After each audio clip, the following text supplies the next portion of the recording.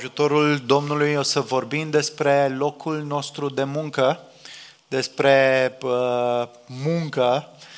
Este subiectul preferat al românilor și vrem tare mult să auzim perspectiva pe care Evanghelia o aduce asupra muncii în dimineața aceasta, pentru că e parte din seria noastră de mesaje din Efeseni și este un segment important al vieții noastre, nu-i așa? Haideți să deschidem Scripturile la Efeseni, capitolul 6 și vom citi de la versetul 5 la versetul 9 în dimineața aceasta.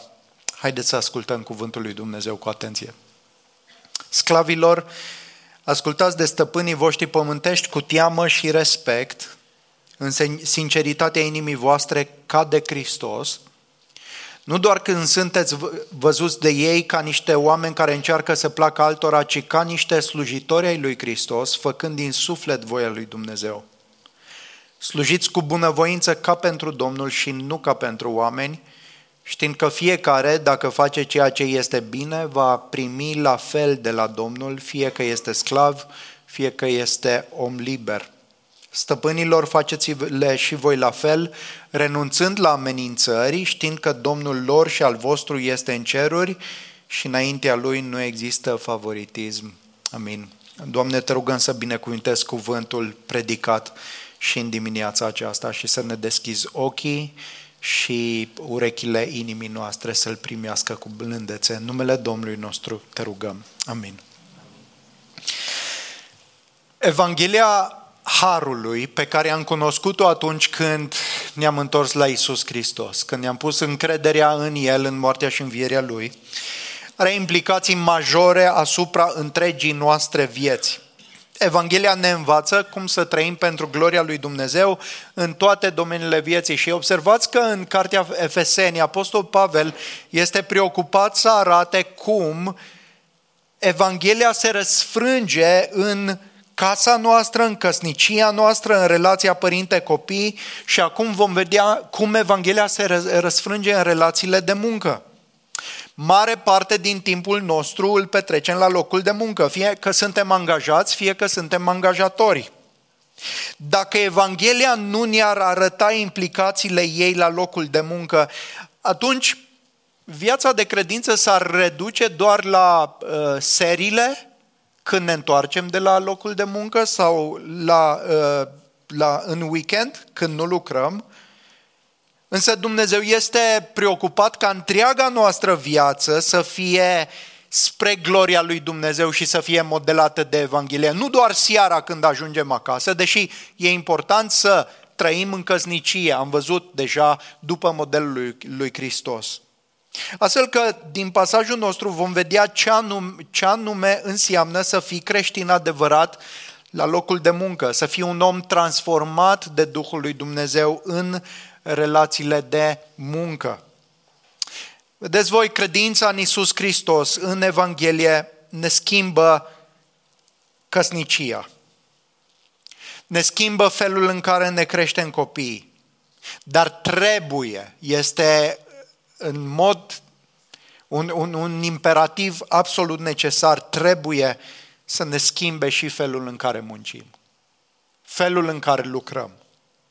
Și Pavel le-a adus aminte credincioșilor din Efes de binecuvântările spirituale pe care le au în Hristos, nu? Capitolul 1, alegerea, înfierea, răscumpărarea, pecetluirea cu Duhul Sfânt. De asemenea, faptul că acești sfinți din Efes altădată au fost păgâni și morți în păcatele lor, dar acum au fost aduși la viață spirituală prin Evanghelie. Și că ei se găsesc într-un proces de înnoire continuă a minții, de dezbrăcare de omul cel vechi, îmbrăcare cu omul cel nou. Și în lumina aceasta, capitolul 5, creștinii sunt chemați să trăiască înțelept și să fie plini de Duhul Sfânt. Vă aduc aminte de versetul 18, da? Nu vă îmbătați de vin, ci fiți plini de Duhul Sfânt. Dar a trăi înțelept și a fi plin de Duhul Sfânt nu este doar o chestiune intelectuală sau o experiență extatică, emoțională, ci ci a fi plin de Duhul implică și voința noastră și întreaga noastră inimă în toate domeniile concrete ale vieții. Ce înseamnă să fii înțelept și să fii plin de Duhul Sfânt? Nu înseamnă doar să cânți psalmi și cântări duhovnicești aici când venim împreună la biserică. Nu înseamnă să simțim doar anumite lucruri, să avem anumite trăiri și experiențe, ci înseamnă să fii plin de Duhul Sfânt, înseamnă și să trăiești viața în mod onorabil în căsnicie, cu soțul, soția, cu copiii și cu părinții și în relațiile de la locul de muncă.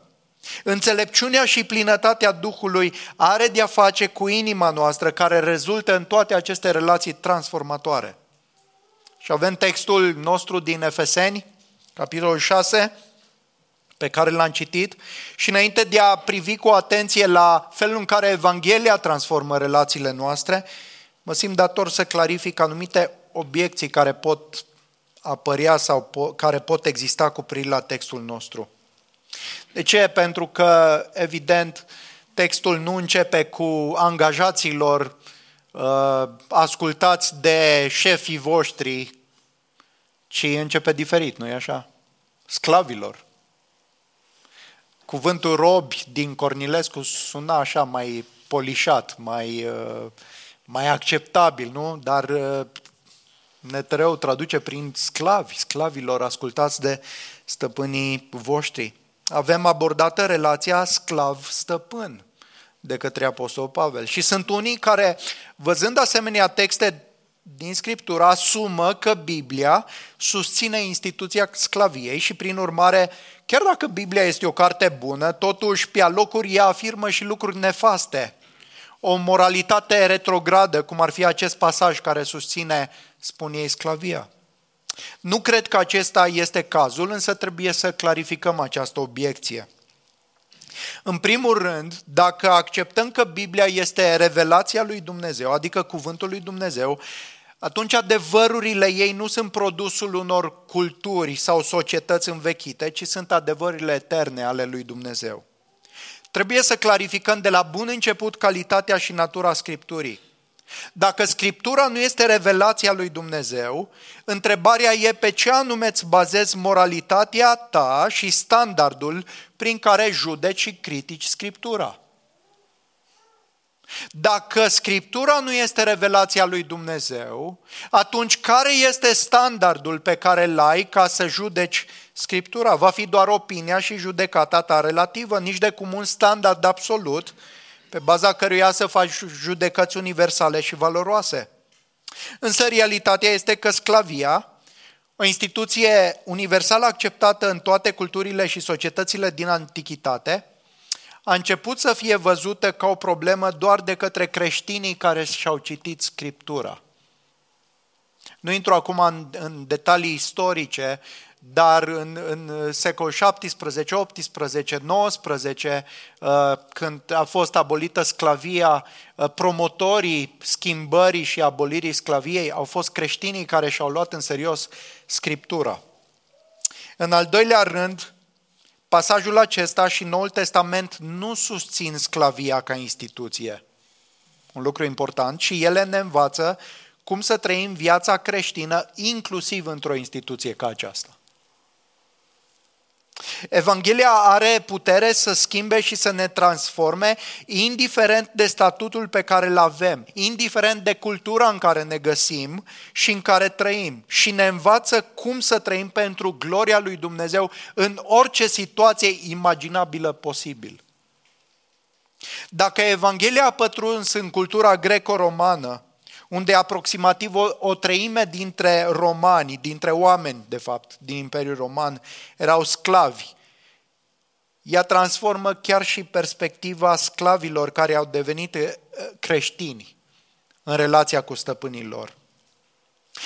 Evanghelia nu este și nu a fost în mod explicit și direct interesată de abolirea sclaviei, ca și când aceasta ar trebui realizată cu orice preț, ci mai degrabă de transformarea inimii celor ce se găsesc în această instituție pentru gloria lui Dumnezeu. Și făcând astfel, ea a depus semințele pentru abolirea ei târzie. În al treilea rând, trebuie să ne aducem aminte că sclavia din antichitate, deși aspră și cruntă în multe feluri, nu este identică cu sclavagismul din perioada mai apropiată a secolelor 18 și 19. În perioada antică, în toate culturile existau sclavi, fie din cauza războaielor sau a datoriilor pe care nu le puteau achita. Însă știm că statutul de sclav nu era în mod necesar lipsit de demnitate.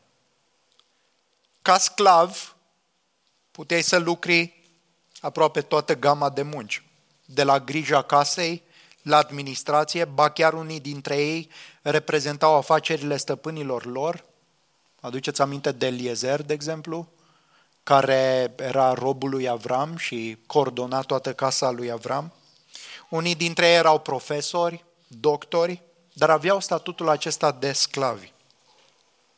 Acestea fiind spuse, cred că dacă Evanghelia îi cheamă pe creștinii sclavi să slujească și să lucreze într-un mod specific, pentru că Evanghelia are putere să-i schimbe, cu mult mai mult ea te cheamă pe tine azi, în situația ta și la locul tău de muncă, să slujești și să muncești într-un mod care îl onorează pe Hristos. Indiferent de neajunsurile și nedreptățile pe care le poți întâmpina azi, pe care le putem întâmpina azi, cu siguranță nu sunt la fel de multe sau de grele ca acelea pe care sclavii le experimentau. Și cred că suntem de acord cu privire la asta. Care este modul în care trebuie să ne facem munca în calitate de creștini? Adresează Evanghelia lucrul acesta? Mâine te vei duce la locul de muncă, dimineață. Are Evanghelia ceva să-ți spună în orele în care ești prezent acolo la muncă sau este doar un timp în care în mod necesar trebuie să fii prezent acolo și sper că va trece repede ca să revii la lucrurile la care Evanghelia chiar pe care le adresează? Ne vom uita la două idei principale din text. În primul rând, care este perspectiva muncii tale și care ar trebui să fie perspectiva muncii tale în calitate de creștin? Și în al doilea rând, care sunt caracteristicile care izvorăsc din această perspectivă? Da. Perspectiva muncii tale. Lucrul cel mai surprinzător pe care îl învățăm din acest pasaj este că la locul de muncă, fie sclav, fie angajat, ceea ce realizezi și faci este înainte de toate pentru Hristos. Munca ta este o muncă pentru Hristos. Haideți să privim la versetele 5 la 8.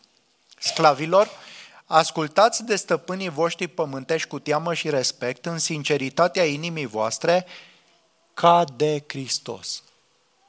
Nu doar când sunteți văzuți de ei ca niște oameni care încearcă să placă altora, ci ca niște slujitori ai lui Hristos. Făcând din suflet voia lui Dumnezeu, slujiți cu bunăvoință ca pentru Domnul și nu ca pentru oameni, știind că fiecare, dacă face ceea ce este bine, va primi la fel de la Domnul, fie că este sclav, fie că este om liber. De 4 ori, ba chiar de 5 ori, apostolul subliniază că sclavii trebuie să asculte și să lucreze pentru stăpânii lor pământești într-un mod anume, pentru că ei de fapt îl slujesc pe Hristos. Perspectiva noastră la locul de muncă trebuie să fie radical cristocentrică. Observați expresiile pe care le avem, da? Ascultați ca de Hristos, da? Uitați-vă în text, toate apar în felul acesta. Ascultați ca de Hristos, ca niște slujitori ai lui Hristos, ca pentru Domnul și în cele din urmă veți primi răsplata la fel de la Domnul. Pasajul, ceea ce Pavel face aici este să sublinieze de mai multe ori această realitate. El nu o spune doar întreagăt. Cu alte cuvinte, asta este perspectiva centrală pe care trebuie să o avem la locul de muncă. De asta și titlul mesajului este Slujește-L pe Hristos la locul de muncă. Asta e ideea principală a pasajului nostru. Pentru că dacă nu-L slujim pe Hristos la locul de muncă, nu vom sluji diferit față de ceilalți oameni. Care sunt perspectivele firești, idolatre și opuse acestei perspective de a sluji pe Hristos la locul de muncă? Care sunt perspectivele alternative ale lumii și ale firii noastre? Prima perspectivă se rezumă în felul acesta. Munca este un blestem și trebuie făcută doar pentru bani și cu gândul la timpul liber. Și aș vrea să ne gândim puțin. Da?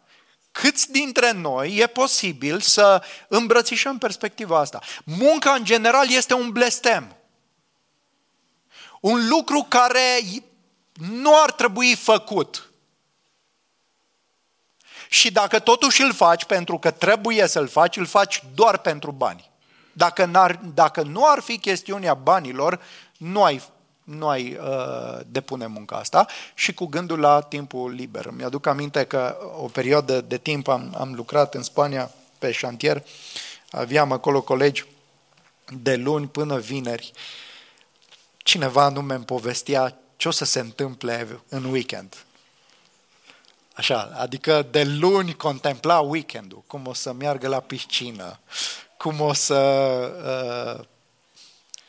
își soarbă, paharul cu bere. Și de luni, asta era toată perspectiva lui. Trebuie să treacă săptămâna asta cum o trece, pentru că va veni weekendul. A doua perspectivă sună cam așa. Munca este semnificația vieții și un mijloc de a demonstra valoarea pe care o ai. Și-s două lucruri opuse. Două perspective opuse. Da? Pe de o parte, munca este un blestem, trebuie făcută doar pentru bani, și pe de altă parte, munca este semnificația vieții, un mijloc de a demonstra valoarea pe care o ai. Prima perspectivă, că munca este un blestem și că banii sunt singurul lucru căutat în muncă, la ce conduce oare? La o calitate, la eficiență și la producție scăzută a muncii. Omul care muncește pentru bani nu este preocupat să facă o muncă de calitate. Nu? E ceva în care nu ai nicio mândrie, să zic, nu ai nicio demnitate. E ceva ce pur și simplu trebuie să-l faci și să scapi. Și evident că asta se răsfrânge asupra felului în care se realizează munca. Dar mai este un rezultat al acestei perspective și anume lipsa de onestitate.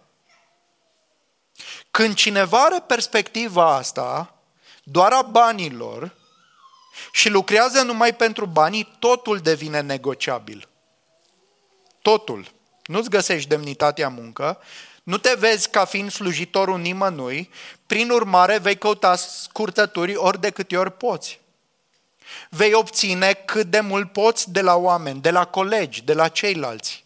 Vei lucra strict pe termen scurt pentru a face cei mai mulți bani, dar nu pe termen lung, nu pentru binele comunităților, nu pentru binele oamenilor, astfel că perspectiva aceasta este o ispită enormă la lipsă de onestitate și de cinste. Discutam cu unii dintre frați și reflectam asupra modului în care se face munca, nu? Există o distincție neînțeleasă, nu? În principiu și în practică. Știi? Ca și când astea sunt două sfere diferite. Păi cât lucrezi? Cât petreci la muncă? În principiu 8 ore. În principiu. Da? Totul devine în principiu, pentru că în practică este diferit. De ce? Pentru că totul devine negociabil. Ținta este salariul de la final, dar nimic altceva. De-a doua perspectivă, cea a muncii, care dă semnificație vieții, e adevărat că nu te face să muncești pentru bani. Nu, sunt unii care nu muncesc pentru bani. Însă te face să muncești, chiar dacă calitativ, chiar dacă bine, te face să muncești pentru a demonstra că ai valoare. Că ești cineva, că poți realiza ceva.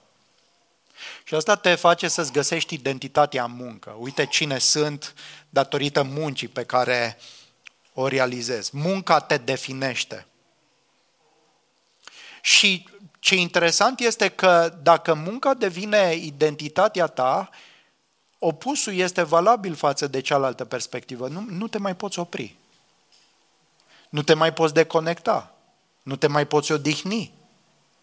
Nu mai poți lua o pauză. De ce? Pentru că toată semnificația, toată valoarea ta se găsește în ceea ce faci și trebuie să performezi ca să susții această valoare și acest statut. Și va conduce la burnout. Nu te poți dezlipi de muncă. Din moment ce îți dă semnificație, nu te mai poți opri din ea până la epuizare. Și aceștia care au a doua perspectivă, cred că primii nu sunt niște leneși și niște oameni lipsiți de integritate și posibil să aibă dreptate, dar în același timp nu-și dau seama că e la fel de idolatră abordarea. La fel de... Pentru că ambele perspective duc în cele din urmă la lipsă de încredere în Dumnezeu sau izvorăsc din lipsa de încredere în Dumnezeu. Atât ispita spre a fi necinstiți, cât și ispita de a munci toată ziua, provin ambele dintr-o lipsă de încredere în Dumnezeu. Dacă nu ești cinstit în încercarea de a obține mai mulți bani, cu alte cuvinte spui, nu pot să mă încred în Dumnezeu că va avea grijă de mine. Trebuie să rezolv eu cumva ca să-mi asigur viitorul. Dumnezeu nu are grijă de mine. De altă parte, dacă te epuizezi prin munca ta, afirm din nou, nu pot să mă încred în Dumnezeu că mă va susține și că se va îngriji de cine sunt eu. Ambele îl scot pe Dumnezeu din centru. Și ceea ce Apostol Pavel face aici este să ne cheme să ne transformăm perspectiva despre muncă. Munca nu este un blestem. E adevărat că atunci când citești Geneza, vezi că munca a fost blestemată, dar munca în sine nu este un blestem. De ce nu este un blestem? Asta este o perspectivă specific creștină pe care culturile nu au, culturile antice păgâne nu au. În Geneza ni se spune că omul a fost plasat în grădină și trebuia să o păzească și să o lucreze și asta înainte de a cădea în păcat. Deci există lucru și muncă înainte de cădere în păcat. Și vedem de asemenea că Domnul ne spune că va fi lucru și muncă și în împărăția cerurilor. Îi sperie pe unii. Stai puțin. Da? Dar e adevărat, nu? E adevărat, păcatul a făcut ca munca să fie dificilă, să dea spini, să fie făcută cu trudă și oricât de mult ai munci, există un sentiment de frustrare, de deșertăciune. Nu? Cred că împărtășim toți asta. Adică depui efort, vrei să faci ceva și oricât de mult te-ai strădui, nu iese ceea ce trebuie, nu e acolo. Da, e din cauza păcatului, dar munca în sine nu este un blestem. Spre deosebire de perspectiva creștină, de exemplu, grecii din antichitate considerau că munca, mai ales munca cu mâinile, este dezonorantă. Dacă citiți anumite relatări despre zei și felul în care a apărut lumea, poate că ați auzit despre cutia Pandorei. Da? și când, da, înainte totul era perfect, da, și atunci când femeia a deschis cutia Pandorei, a ieșit de acolo boală, durere și așa mai departe, dar a ieșit și munca. Da? Și la oaltă cu boala și cu... Da? Și filozofii din antichitate disprețuiau munca în sine, munca de jos. Eventual, dacă doreai să fii mai elevat, făceai filosofie sau politică, că aia nu-i murdară, doar munca manuală. Ei bine, creștinismul are o perspectivă cu totul diferită. Cu totul diferită. Munca nu este un blestem, este o chemare. Este o încredințare pe care Dumnezeu ne-a dăruit-o. Și apoi Pavel ne cheamă să ne schimbăm și scopul pentru care muncim. Nu este despre propria mea împlinire, ci este o slujire și administrare a darurilor pe care le-am primit pentru a le folosi spre gloria lui Dumnezeu. În mod uimitor, Pavel îi învață pe sclavii creștini că trebuie să facă ceea ce fac, făcând abstracție de stăpânii lor pământești. Ca și când aceștia aproape că nu se văd și că ei îl slujesc pe Cristos, Domnul. Hristos este adevăratul stăpân. Foarte interesant că textul vorbește de stăpân pământești, dar după aceea vorbește de Domnul, de stăpânul. Este același cuvânt folosit acolo, da? Curios. Asta este perspectiva corectă alimentată de credință. Sclavii aceștia, creștini, nu slujesc în fond niște stăpâni omenești, ci au onoarea de a-L sluji pe stăpânul care i-a răscumpărat și care are o împărăție glorioasă. Și ochii credinței sunt cei care văd pe adevăratul stăpân care beneficiază de munca ta. În lumina ochilor fizici, vezi un șef mai mult sau mai puțin plăcut, mai mult sau mai puțin drept și corect, mai mult sau mai puțin aspru și demn, însă dincolo de ceea ce văd ochii fizici, ochii credinței îl contemplă pe Hristos, adevăratul stăpân. Și credința în Evanghelie i-a eliberat pe acei sclavi de la servilitatea cu care slujeau stăpânii la o slujire demnă și glorioasă. Chiar dacă nu au fost eliberați din punct de vedere fizic și au rămas sclavi, cu toate astea, felul în care slujeau era eliberator. Ei slujeau acum pe împăratul care este vrednic de toată slujirea și cinstea lor. Munca efectuată, în primul rând, trebuie să fie o muncă pentru Hristos. Identitatea principală e cea de slujitor al lui Hristos. Și dacă ne uităm la text, vedem lucrul acesta subliniat, dar până și răsplata vine tot de la Domnul. Ați observat în versetul 8? Cine este cel ce îi răsplătește pe sclavi? Cine? Știind că fiecare, dacă face ceea ce este bine, va primi la fel de la Domnul, fie că este sclav, fie că este om liber. Adică dacă îl slujești pe Domnul, Dumnezeu îți va răsplăti.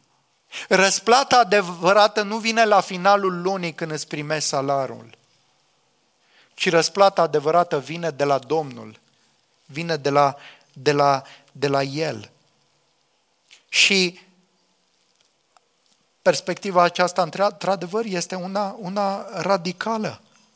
Hristos este beneficiarul, este proprietarul și cel care ne răsplătește deplin în munca noastră. Asta face ca locul de muncă al creștinului să fie contemplat radical diferit față de oamenii care nu-L cunosc pe Hristos. Relația cu șefii și angajatorii este percepută într-o altă dimensiune. Ceea ce înseamnă că, și aici aș vrea să fim atenți, e foarte important, ceea ce înseamnă că sfera slujirii noastre creștine se lărgește. Ea nu se limitează doar la slujirea lui Hristos în cadrul bisericii, nu? Pentru că noi zicem, trebuie să-L slujim pe Domnul. Unde îl slujim pe Domnul? Păi trebuie să te implici în biserică, ceea ce e Adevărat, e corect. Dar slujirea lui Hristos depășește sfera slujirii tale în biserică și este o chemare zilnică împlinită la locul de muncă. E foarte ușor să ne gândim că un păstor este chemat de Dumnezeu să-L slujească pe Dumnezeu în contextul lucrării sale, nu-i așa? Da, tu îl slujești pe Hristos. Însă fiecare creștin, atenție, fiecare creștin are o chemare tot de la Dumnezeu ca să-L slujească pe Dumnezeu în munca pe care o realizează. Și acest aspect este subliniat de apostol cu tușe groase și în pasajul paralel din Coloseni 3, 23 la 24. Observați ce zice el. Orice faceți să lucrați din suflet ca pentru Domnul, nu ca pentru oameni, știind că veți primi ca răsplată moștenirea de la Domnul. Voi slujiți Domnului Hristos. Îți dai seama că ai aceeași chemare cu păstorii? Cu oamenii care sunt implicați full-time în lucrarea spirituală? Îi aceeași chemare, într-un sens, pentru că e de la Dumnezeu și trebuie făcută pentru Dumnezeu? Așa cum ai vrea ca să fie lucrarea făcută ca pentru Domnul în contextul bisericii, așa ar trebui să fie făcută ca pentru Domnul luni, marți, miercuri, joi, unde te găsești? Și asta e perspectiva eliberatoare. Tu nu-L mai slujești pe cutare, indiferent de caracterul lui, ci îl slujești pe adevăratul stăpân care și-a dat viața pentru tine. Indiferent de plata primită, adevărata plată va fi de la Hristos. Adică va fi o răsplătire chiar pentru locul tău de muncă zilnic, dacă îl slujești pe Hristos cu credință acolo unde ai fost chemat. Iată ce afirma comentatorul biblic John Stott. Iată ce spune el, foarte, foarte sugestiv. Exact același principiu poate fi aplicat creștinilor contemporani la munca și angajarea lor. Nevoia noastră mare este să vedem cu claritate pe Iisus Hristos și să-L punem înaintea ochilor noștri. Este posibil ca o soție casnică să pregătească o masă ca și cum Iisus Hristos o va mânca. Sau să facă curat în casă ca și cum Iisus Hristos va fi musafirul onorat. Este posibil ca învățătorii să educe copiii, doctorii să trateze pacienți, asistentele să îngrijească de ei, avocații să ajute clienți, vânzătorii să servească clienți, contabilii să verifice documente și secretarele să dactilografieze scrisori, ca și cum în fiecare situație ei îl slujesc pe Iisus Hristos. Lucrurile cele mai mărunte pe care le facem în calitate de creștini și prin urmare sunt făcute pentru Hristos. Și dacă nu avem perspectiva slujirii Lui, avem o altă perspectivă dintre cele două pe care le-am menționat adineauri. Ei bine, această perspectivă este revoluționară, însă poate fi câștigată doar prin credința în Hristos. Pavel era conștient că toate lucrurile sunt pentru Hristos. Viața lui întreagă era trăită în unire cu Hristos, el era în Hristos și îi numește și pe sfinți, sfinți în Hristos Iisus.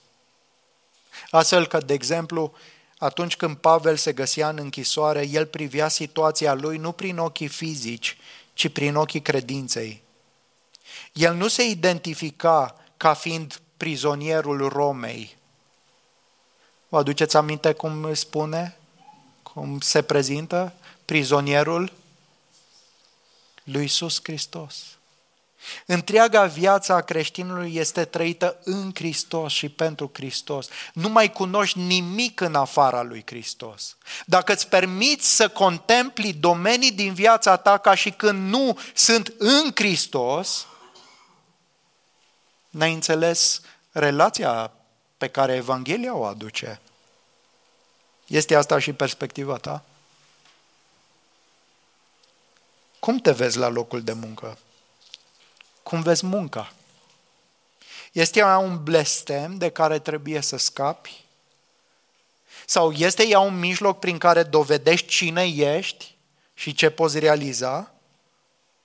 Sau a devenit ea mijlocul prin care îl slujești pe adevăratul stăpân și domn, care deja ți-a dăruit demnitate și valoare prin jertfirea lui pentru tine, care îți poartă de grijă și te împlinește cum nimeni și nimic nu o poate face? Și al doilea punct din textul nostru are de-a face cu caracteristicile acestei perspective. Numai când ți-e clar pe cine slujești, numai atunci munca ta va fi schimbată. Felul în care abordezi munca.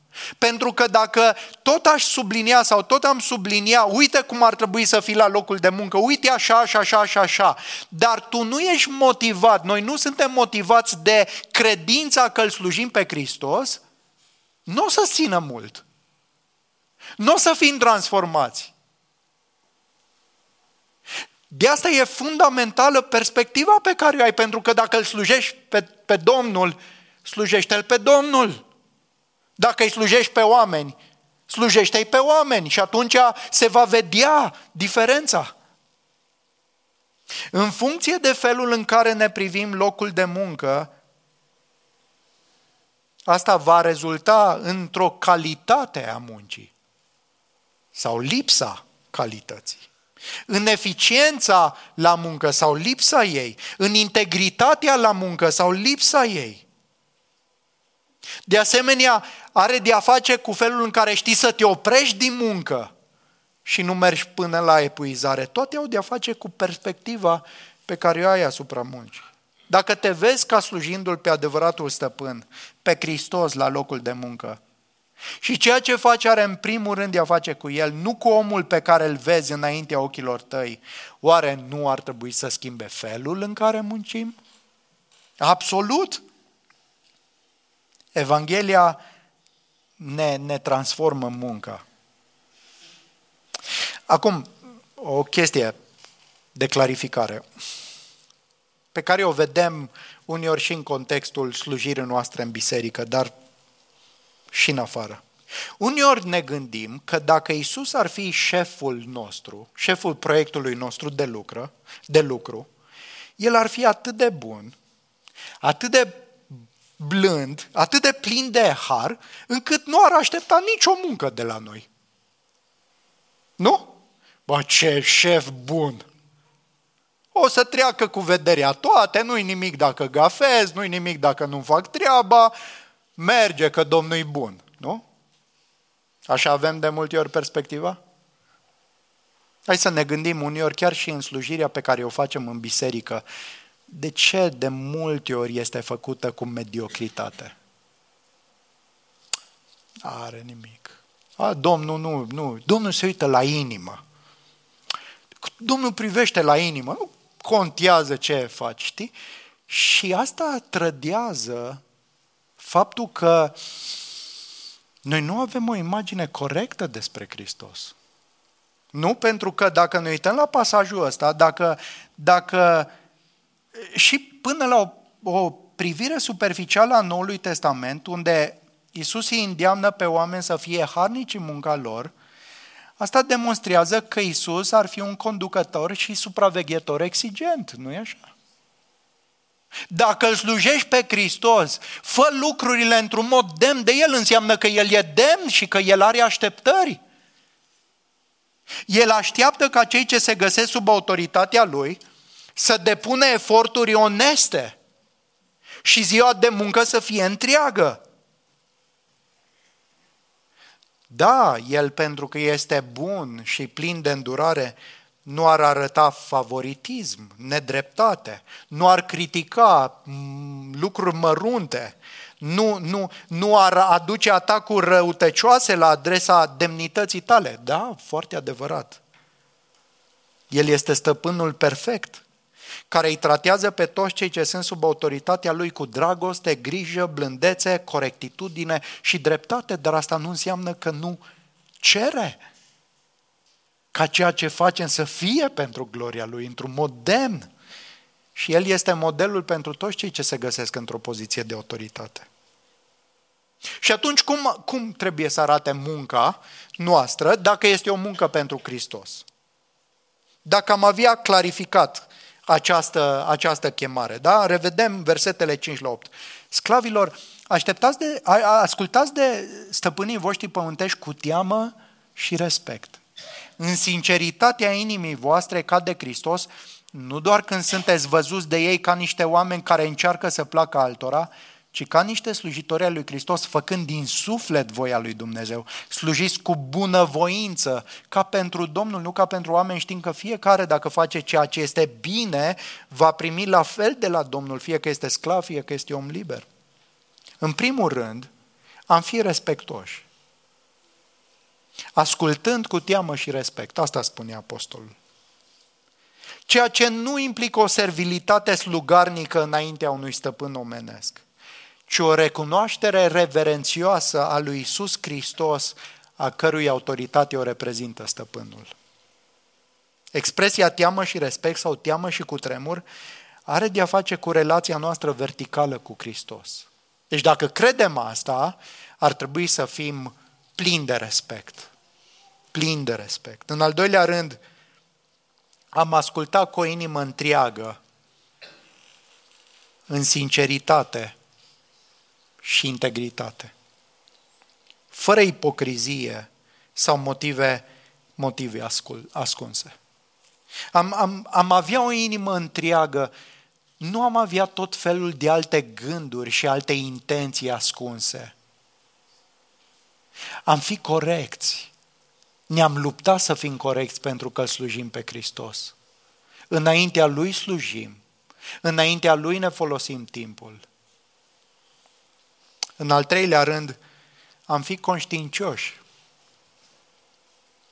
Nu făcând munca de ochii oamenilor. Ca unii care caută să dea bine doar când sunt văzuți, lucrând doar când șeful îi vede, pentru a obține favoruri, ci ca niște slujitori al lui Hristos, Cel care ne privește tot timpul și nu este înșelat de munca noastră superficială, nu? Cum ar schimba asta? Muncești mai bine când e șeful în preajmă? Asta spune ceva despre perspectiva pe care o ai la locul de muncă. În al patrulea rând, munca ar deveni binevoitoare și bucuroasă mai degrabă decât reticentă sau cu nemulțumire și cârtire. Versetul 7. Faceți voia lui Dumnezeu din suflet, din inimă și de bunăvoie. Adică ai pune inimă în ceea ce faci. Ai face cu toată puterea ta ceea ce faci. De ce? Pentru că îl slujești pe Hristos cu toată puterea ta. Încă o dată, numai ochii credinței poate să vadă asta. Dacă nu e credință, spui, da, prostii. Dar ochii credinței te face să vezi aceste lucruri. Și toate astea pentru că știm că Domnul este judecătorul nostru și că nicio lucrare sau muncă bună, indiferent de cine o va face, nu va rămâne nerăsplătită. Chiar dacă șeful nu vede, chiar dacă alții trec cu vederea, Hristos nu va trece cu vederea asta. O va răsplăti. Și versetul 9 se adresează și stăpânilor când li se spune astfel. Stăpânilor, faceți-le și voi la fel, renunțând la amenințări, știind că Domnul vostru, lor și al vostru este în ceruri și înaintea Lui nu există favoritism. Stăpânii sau șefii primesc 3 principii care au implicații majore, mai ales în contextul secolului I în care au fost puse. În primul rând, iată ce li se spune stăpânilor sau șefilor, să le faceți și voi la fel. Adică, dacă vrei să primești respect, arată-l. Dacă vrei să fii slujit, slujește. Este aplicația concretă a ceea ce Iisus spunea, tot ceea ce doriți să vă facă vouă oamenilor, faceți-le și voi la fel. În orice s-ar bucura stăpânii ca sclavii lor să se poarte, ei trebuie să se poarte la fel. Pavel nu admite vreun privilegiu de superioritate ca și când stăpânii sau șefii nu sunt datori să arate respect sau integritate sau bunăvoință. Și în Coloseni 4:1 Pavel adaugă faptul că stăpânii trebuie să le dea sclavilor ceea ce este corect și drept. Această expresie se aplică în contextul nostru la o plată corectă, echitabilă, nu abuzezi, nu te folosești de oameni în munca ta, ci îi tratezi cu demnitate și îi răsplătești. În al doilea rând, trebuie să renunți la amenințări. Așa cum părinții nu trebuie să-și întărâte copiii, tot astfel șefii nu trebuie să recurgă la amenințări. Adică nu-ți folosi poziția de autoritate prin amenințări cu pedepse. Amenințările sunt o armă pe care cel puternic o poate folosi asupra celui slab și o relație bazată pe amenințări nu este o relație onorabilă. Trebuie să recurgi la altceva, nu la amenințări. Și în al treilea rând, motivul din spate este că trebuie să știi că Iisus Hristos este stăpânul atât peste sclav cât și peste stăpânul de sclavi. Atât peste angajat cât și peste angajator. Că înaintea lui Dumnezeu nu există favoritism. Stăpânii de sclavi din vremea de atunci, ca și șefii de azi uneori, erau obișnuiți cu flatarea și cu lingușirea, știi? Mai perii puțin, da? Dar cei credincioși nu trebuie să o aștepte pentru că ei nu vor avea parte de un asemenea favoritism înaintea lui Hristos. Hristos nu privește la fața omului. Și când te uiți la principiile pe care le-am discutat în dimineața asta, vezi că au fost date să transforme efectiv relația dintre sclavi și stăpânul de sclavi. În cele din urmă, acestea au fost semințele care au dat la o parte instituția sclaviei până la urmă. Creștinii au luptat pentru asta. Însă, atenție, chiar dacă instituția sclaviei a fost abolită, totuși, asta nu schimbă faptul că unii șefi se poartă ca niște stăpâni de sclavi. Și chiar dacă instituția sclaviei a fost abolită, unii angajați lucrează ca niște sclavi. Ca niște sclavi, așa cum lucrează sclavii, fără tragere de inimă, fără bucurie, fără... Deci nu instituția dacă este sau nu este, dacă e abolită sau nu, schimbă inima, ci numai Evanghelia. Numai Evanghelia poate să restaureze. Doar cunoașterea Mântuitorului, a răscumpărării sale, ne schimbă și ne transformă.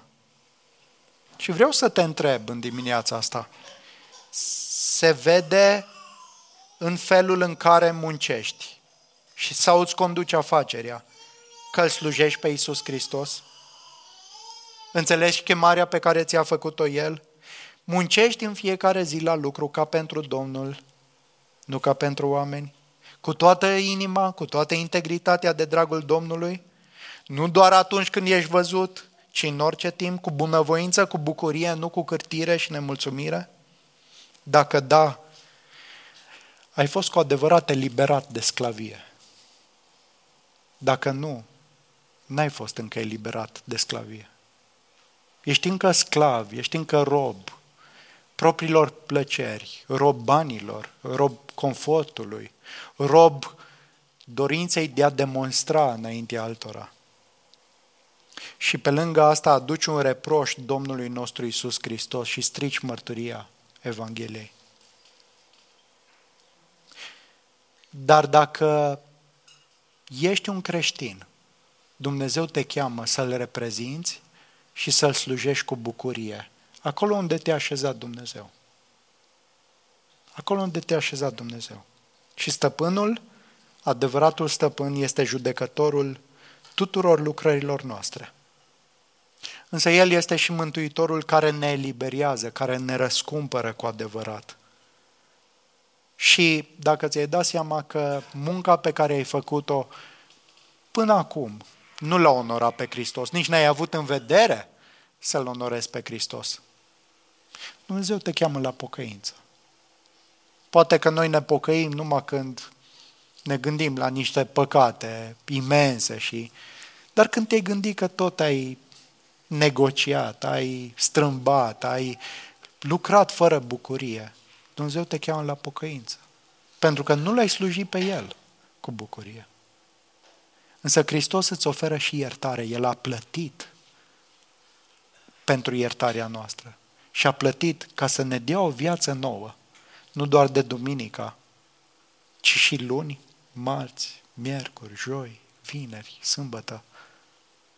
Pentru gloria Lui și pentru binele și bucuria noastră. Doamne Tată, mulțumim mult pentru chemarea aceasta glorioasă pe care ne-ai făcut-o să slujim Ție, adevăratul Domn și Stăpân, Mântuitorul care ne-a transformat cu adevărat viața. Mulțumim pentru Evanghelia Ta glorioasă și îți mulțumim că Domnul nostru Iisus Hristos a venit în lumea noastră luând un chip de rob. El, cel care era Dumnezeu, n-a considerat ca fiind un lucru de apucat să rămână sau să aibă prerogativele lui Dumnezeu, ci s-a smerit și ne-a slujit ca un rob și ne-a slujit ascultând până la moarte și încă moarte de cruce. Ca noi, cei ce pe drept eram robi, să fim eliberați. Îți mulțumim pentru slujirea Domnului nostru Iisus și ajută-ne prin slujirea Lui să te slujim cu libertate și să ne slujim unii pe alții acolo unde ne-ai așezat. Te rugăm în numele Domnului nostru Iisus. Amin.